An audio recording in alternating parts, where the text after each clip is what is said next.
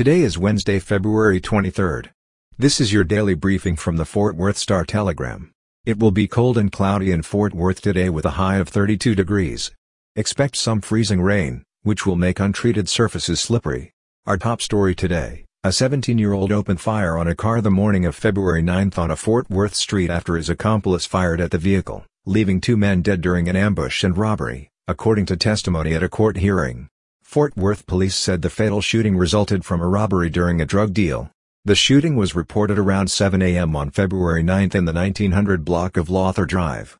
Killed in the shooting were 21-year-old Kevion Lanier, of Fort Worth, and 18-year-old Christian Angel Armijo, of Sansom Park. The victims had been lured to the area after receiving a Snapchat message about buying 4 grams of marijuana for $40, according to testimony during a detention hearing for the teen. The 17-year-old boy was taken into custody and was being held at the Tarrant County Juvenile Detention Center in Fort Worth. It is unclear why he is not charged as an adult, as earlier this month, 17-year-old Jacqueline Campos was arrested and booked as an adult on suspicion of capital murder in the case. In local politics, Burleson voters will head to the polls in May after council members rejected a request to reconsider holding a bond election to improve streets and public safety.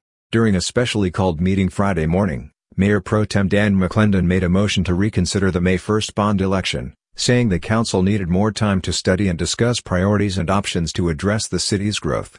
But the vote to reconsider failed 2-4 to 1, with Mayor Chris Fletcher and Dan McClendon voting in favor. Council members Victoria Johnson, Rick Green, Jimmy Stanford and Ronnie Johnson voting against and Tamara Payne abstaining. The council voted 4-3 on February 7th to ask voters to pay for street improvements, the renovation and expansion of the police station, and the construction of a 4th fire station in the rapidly developing Chisholm Summit area. The ballot will have two propositions, one for $33.6 million for street improvements and another for $52.4 million for public safety construction and improvements. And finally today, in sports, TCU has another national championship.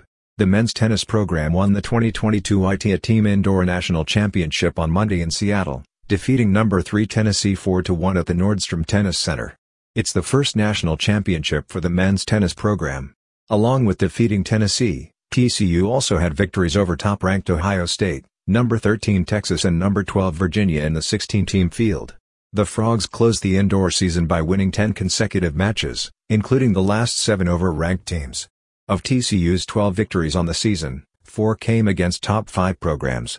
TCU starts its outdoor season against Michigan on March 2nd in Fort Worth. For the latest in Fort Worth and Tarrant County news, visit star-telegram.com.